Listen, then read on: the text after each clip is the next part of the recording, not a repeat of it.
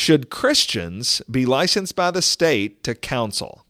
On this edition of Truth and Love.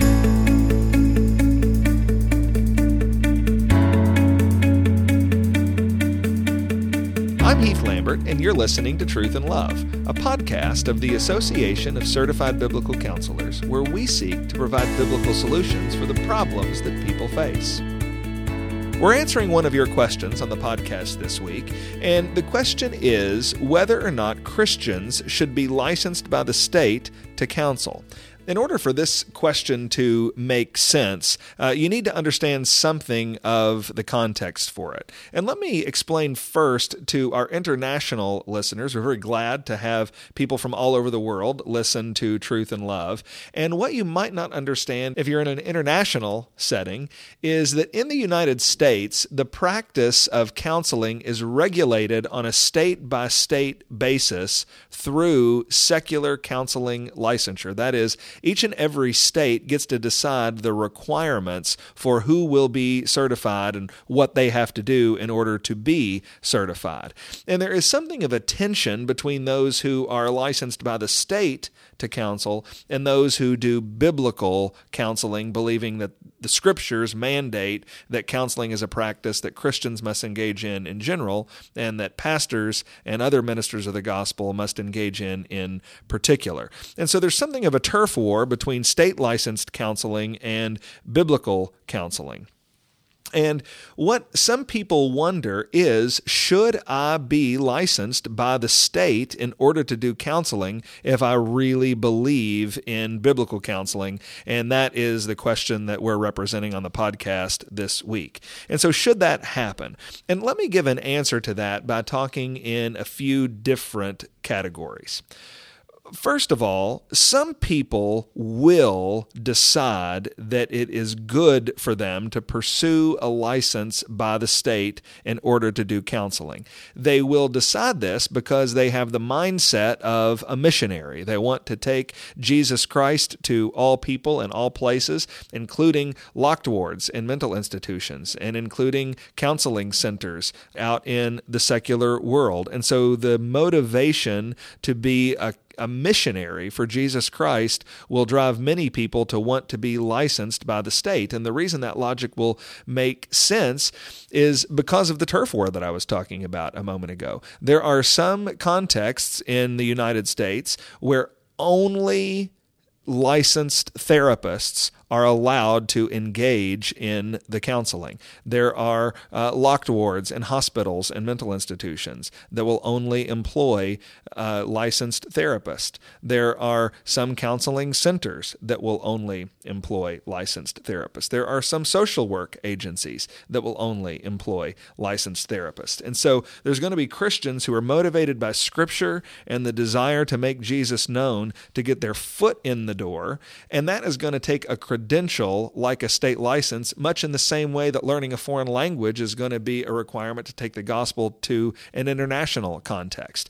And so we need to say, first of all, that motivation is a good one. And for people that want to do it, we are thankful for that. And we certainly want to take the truth of Scripture and the truth of Jesus Christ to broken and troubled people behind the curtain of secular enforcement for counseling. And so we're thankful for that missionary motivation to want to be state licensed. So some people will decide to pursue state licensure in order to do that kind of counseling. But here's another element to the answer. Some people cannot pursue state licensure, even if their motivation of being a missionary is a good one. And that is because the requirements for state licensure are going to prohibit them from being able to do it with integrity as a Christian. And let me explain what I mean. Because it's the individual states that offer licensure for those who would counsel under the banner of the authority of the state, those requirements change on a state-by-state basis. There are some states that, in order for you to be licensed by that state, require you to agree to things that no Christian can agree to.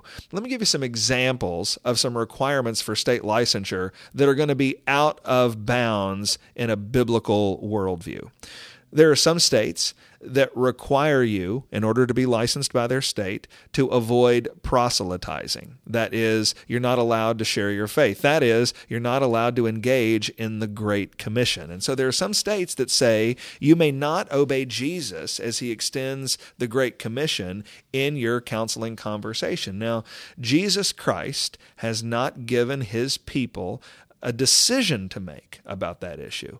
And so when the authority of the state in secular licensing comes up against the authority of Jesus Christ and how we are to conduct our conversations, Christians are duty-bound to side with Jesus Christ. And even though they might have a good intention to be state licensed, they may not be, because in becoming state licensed, they will do something that Jesus Christ forbids.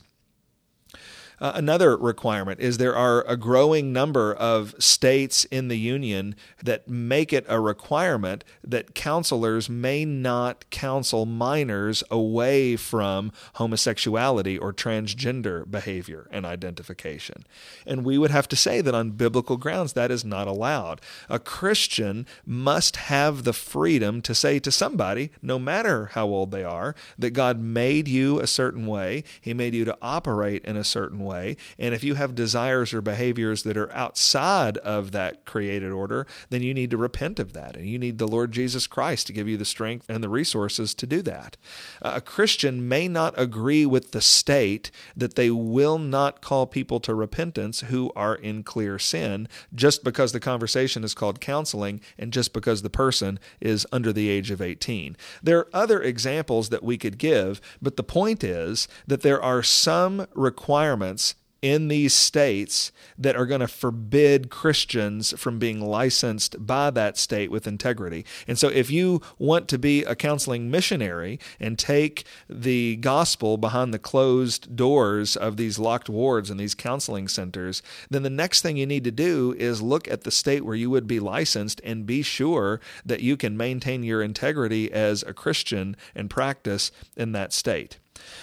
Above all, we as Christians must maintain our allegiance to Christ, and we must maintain our integrity. We cannot say, well, I'm going to sign the agreement and sort of wink at Caesar and say what he wants me to say, but then I'm going to do whatever I want. If you sign your name to a document and agree to live by those rules, then you need to live by those rules. And so our allegiance to Christ and our desire to have integrity is going to mean that so many Christians won't even be able to be licensed by the state.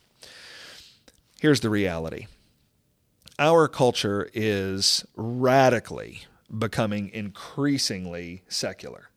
And the fact of the matter is that the relationship between Christians and the state as it has existed with regard to counseling has always been a little tense, because what Jesus demands of our conversation is different than what the state demands.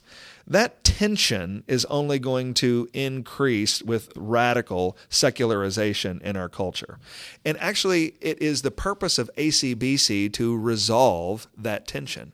As a matter of fact, you don't need to be licensed by the state to be a competent counselor. What you need is people, Christians, who understand what the Bible has to say about these things and who have a lot of wisdom and experience to help you grow. That's why ACBC exists as a certifying organization. It is our job to pursue excellence in biblical counseling by helping people to grow up in the ability to do counseling well. We have 3 phases of our certification process that make that possible. There's a training phase where you get required education in the area of counseling.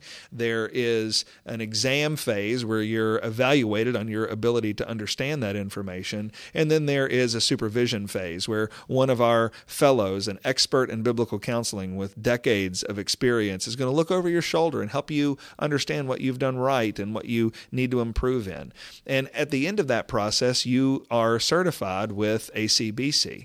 The point of the whole process is to make sure that people know how to counsel like the wonderful counselor would have them to counsel, not necessarily how Caesar would have them to counsel.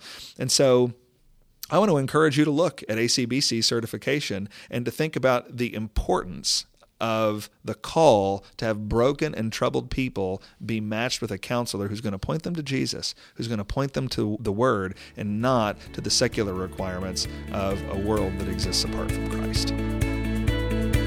You're listening to Truth and Love, a podcast of ACBC. If you'd like more information about our certification process or about our ministry in general, then I want to invite you to visit us at biblicalcounseling.com.